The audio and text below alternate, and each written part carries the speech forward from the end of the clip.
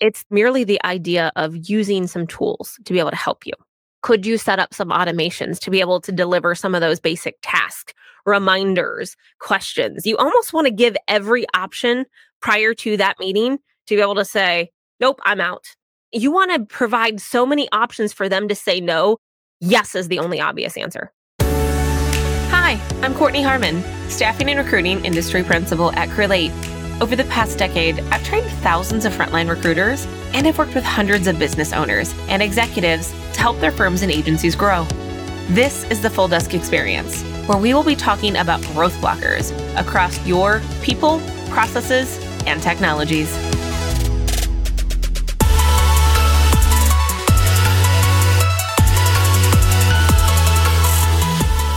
On today's episode, we are taking questions from you, our audience members, through the mailbag questions that you have sent us at our email or through our surveys. And we're excited to give back and answer the questions that you're yearning to have the answers to. Thanks, Court. Yeah, we are. This is a really exciting episode. As you know, we chat with you guys on our live sessions, and there's often questions that we don't get to, in addition to the emails that we get from all of you. So this is a really exciting episode for us. I'll just go ahead and start it off. How do I stand out enough to attract high-quality candidates? I think there's multiple answers to this question. I think it's where in your process you want to stand out, right? So if it's attracting talent or if it's through your social presence, you have to be posting consistently. So first off, we talk about this in a previous episode. Your window shop has to be up to par. You have to have the presence of what you want your clients and your candidates to see. So in this case, talent. So what your candidates to see, depending on your industry, whether it's whatever social media platform, is it Facebook? Is it LinkedIn? Do you have the presence for when they visit your profile, they have a good understanding of who you are and what you do? If you just have the general profile that doesn't really have anything about you, you're not standing out to anybody. There are hundreds of thousands of recruiters in this industry. So number one is make sure you have your foundational pieces set up. So your social presence, your name, your profile, your signature on your email. I know those things sound so basic. Beyond that, it comes down to your vernacular whenever you're speaking, how you respond to talent. So when you're leaving voicemails, let's say you're trying to attract talent and you're trying to reach out to, let's just say passive talent at this case, because we've been preaching this for so long. If you're reaching out to passive talent, what is your strategy? Are you consistent with your strategy? Are you using all media platforms in your strategy? Are you using the social? Are you emailing and leaving a voicemail or calling? Close proximity of each other. And what are you saying? Are you literally just saying, hey, give me a call back? Or are you specifically saying something to intrigue them with a sense of urgency? One of my favorite pieces that I used in one of our voicemails that we taught new franchise owners to say was, you are working on a project and you'd love someone's feedback. Now, people would be like, I'm not working on a project, but you are. You're working on a project to find the top talent in your industry. You almost make them feel like they're missing out on something. Create a little sense of urgency. Create some FOMO when you're leaving your voicemails. Not, I have this really great opportunity. You should call me back. Everyone else in your industry is also saying that. So how are you standing out? If it's voicemail 1 to voicemail 4, you should have 4 voicemails planned out and you should build upon each one of those. It should be progressive. Your last one is your Hail Mary. What are you saying differently? We always joked. One of my offices used to say, I hope you're not in witness protection. And people would give him a call back just because it was quirky and unique. And they were like, I had to call you back because I giggled when I heard your voicemail. Or some people look at the other side of things and they say, it's just business process. It's big business etiquette to give me a call back. I'm not that person, but you have to think of what your brand is, what your messaging is. What is your value of why someone should work with you? You have to think, what would your talent do? So, and it used to be, what would Jesus do? WWJD. It's what would your talent do if they got your voicemail? Call yourself, leave yourself a voicemail, send yourself an email, see what they see. Send yourself a video message on LinkedIn or send it to someone you know, because that's another platform that you can use to be unique. How many of you are getting video messages out there from recruiters? I know I've received probably 3 ever, and that's another way to stand out. So I think you just have to come up with your value statement, number 1. Think of that very frequently whenever you're using and saying your communication so you can stand out from people, but make sure your foundational building blocks are set up correctly. Awesome. Thanks, Court. Question 2. If you don't have a learning and development specialist, how do you keep up on training? Are there any tools to help with this process? It's a great question. Not a lot of organizations have the ability to have someone on staff to be able to dedicate a full time resource to be able to set up their processes, set up what they're doing, create SOPs. It's the idea of what should I do? If this, then that. I think of it as if they say no, where do I go? Like, do I pass go? Do I collect $200? And, these are things that often get pushed by the wayside because we don't have resources. Number one is first establish a process. Even if you don't have a learning and development person, you can establish your processes. So, whenever you're working through lunch and learns, or you're working with morning meetings and you're doing round robins with resistances, that your teams figure out what they should be saying, what they should be doing, what they should be putting into play and processes. So you as a leader can get the accurate metrics that you need to make your business decisions at the drop of a hat. There is a tool. So number one, you could essentially write SOPs, a little time consuming, depending how you want to handle that. But there's a tool out there that I used actually when I ran part of my learning and development program as a director. It's called Tango, TANGO.us. It essentially creates how-to guides in seconds. It tracks your clicks, where you're moving. So as an owner, you should think of this as, how do I want someone to record something the right way in my system? Where do I want them to go? What do I want them to add? Where do I want them to add it to? It is a really good and easy resource. There is a free version of this.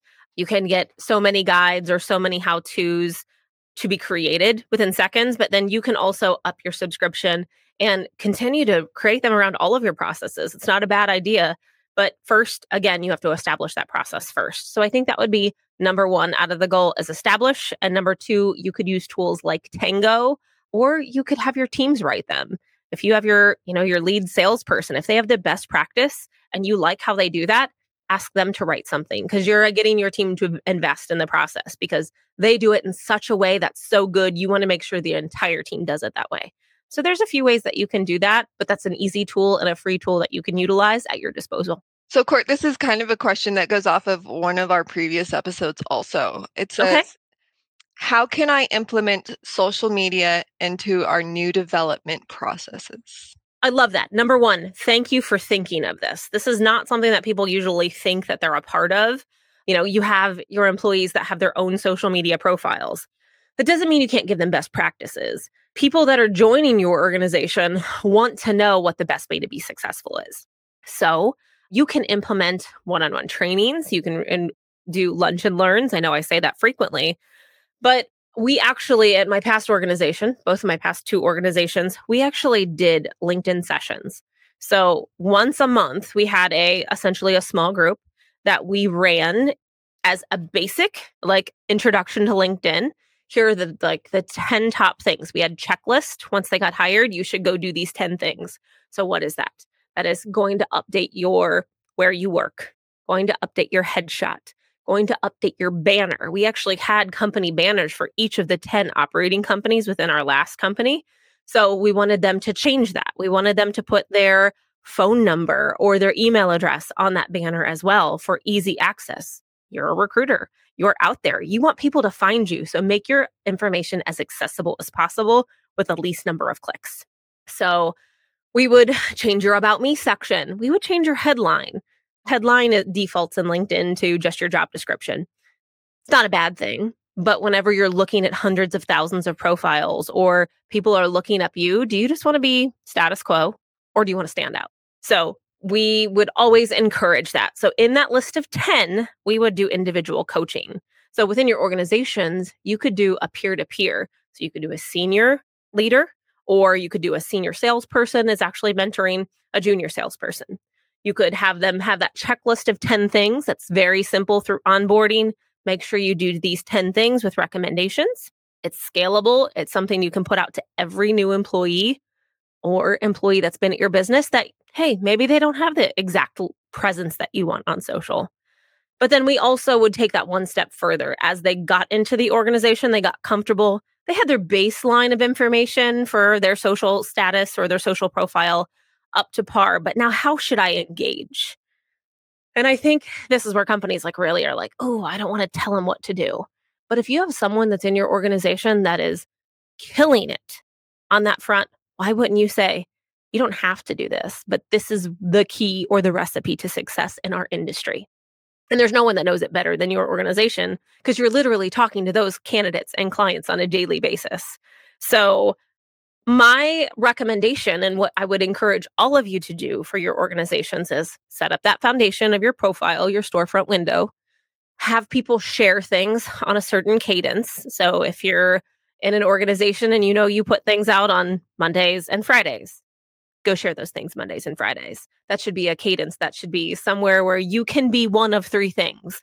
You can, I know I talked about this before, but you could be the original artist, but that takes a lot of time. And not everybody has that want to do that.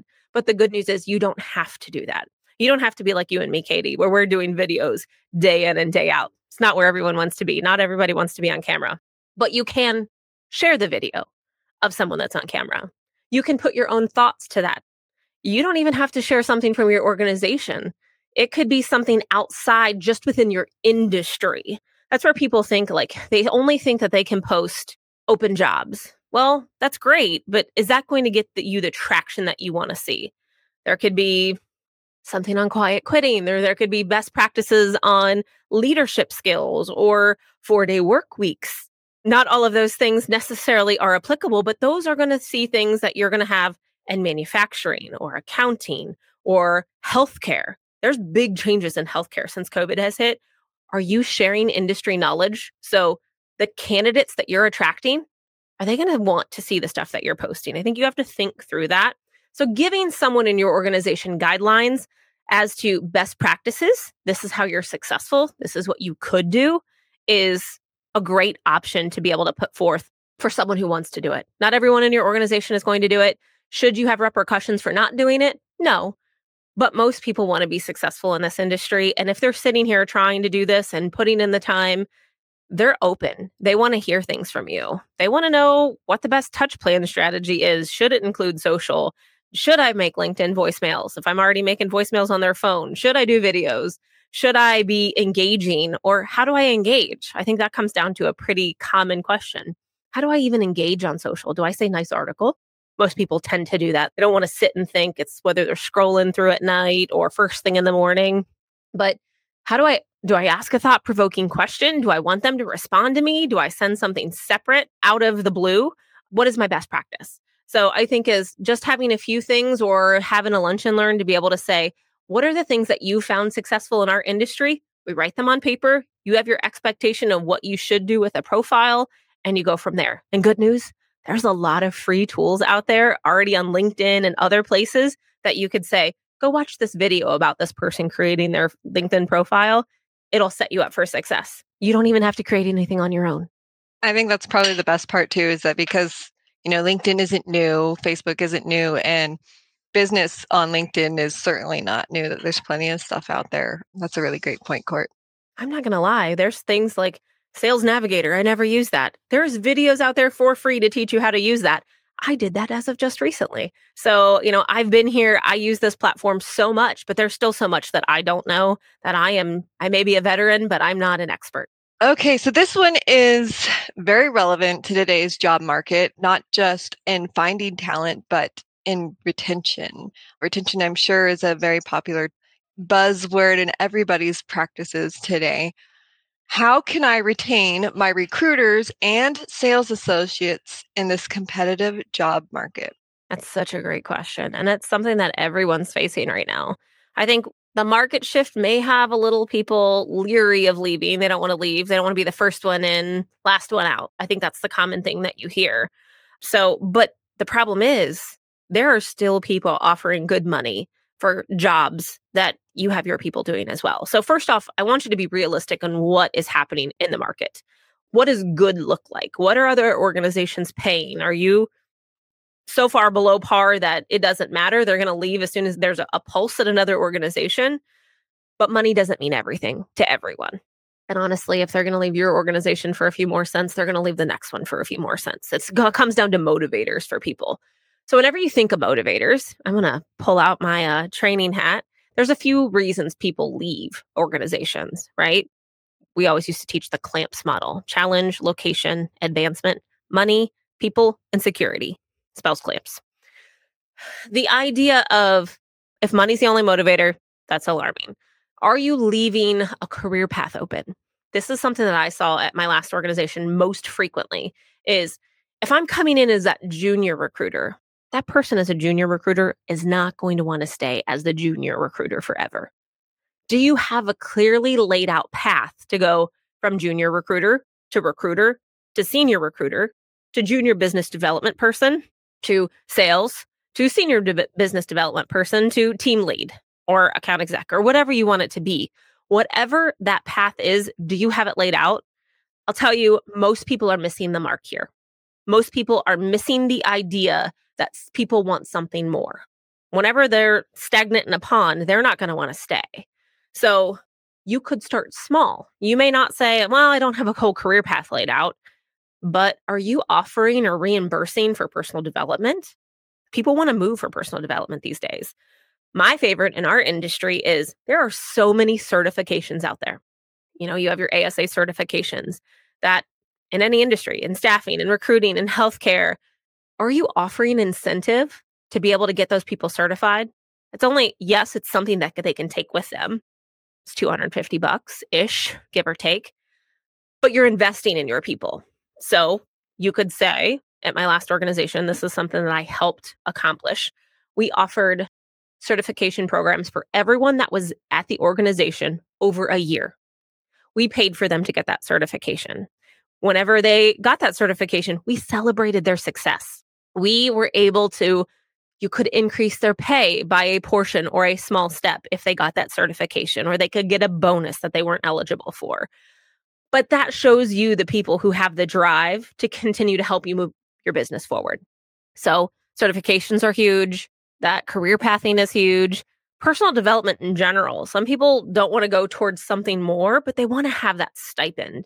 As I was interviewing here at Create, that was something that I heard at so many organizations, and something we have as well, is to be able to have a stipend to help me be better me.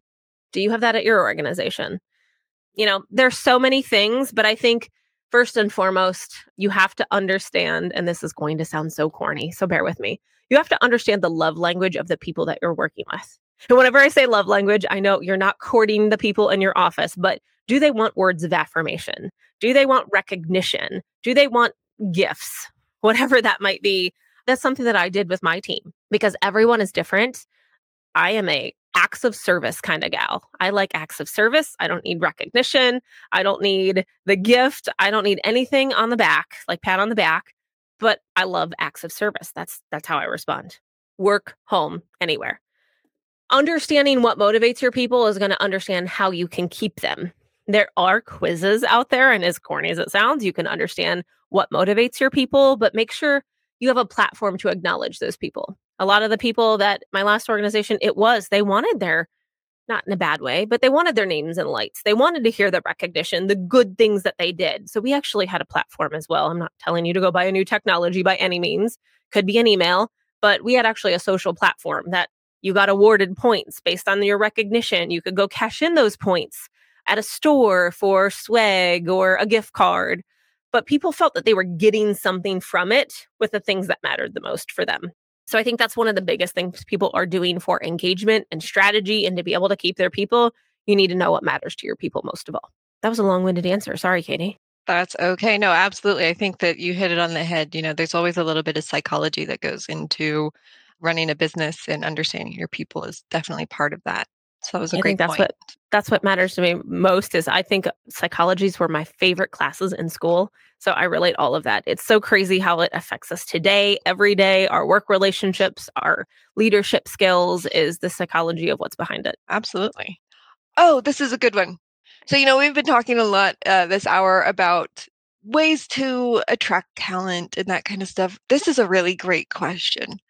How do you handle and avoid no shows? That's a great question. I think it's going to vary industry that you're in. So let's make that clear.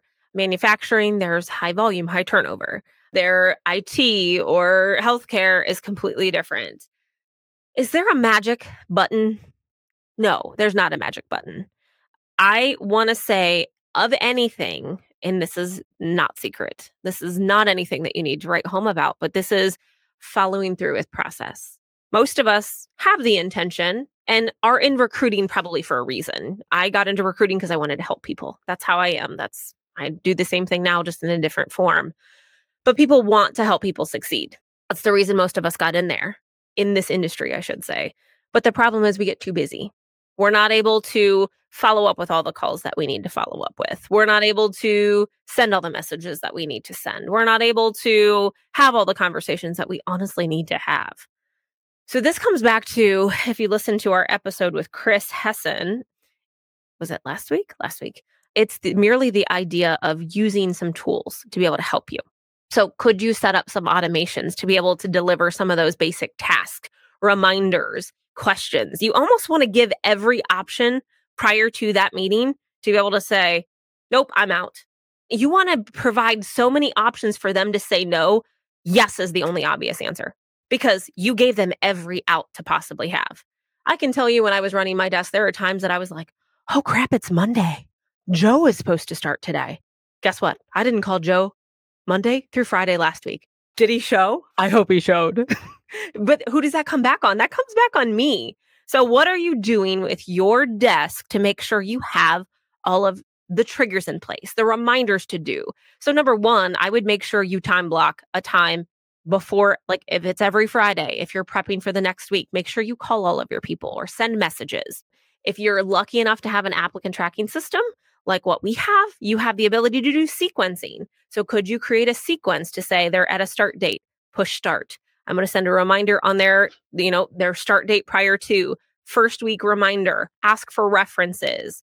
You can get stuff from them whenever you need it. Whenever you want to ask for references or referrals, you want to ask when they're happy, right? So do you have something in place to be able to say, oh, I need to do that? Because right now talent is so hard to find.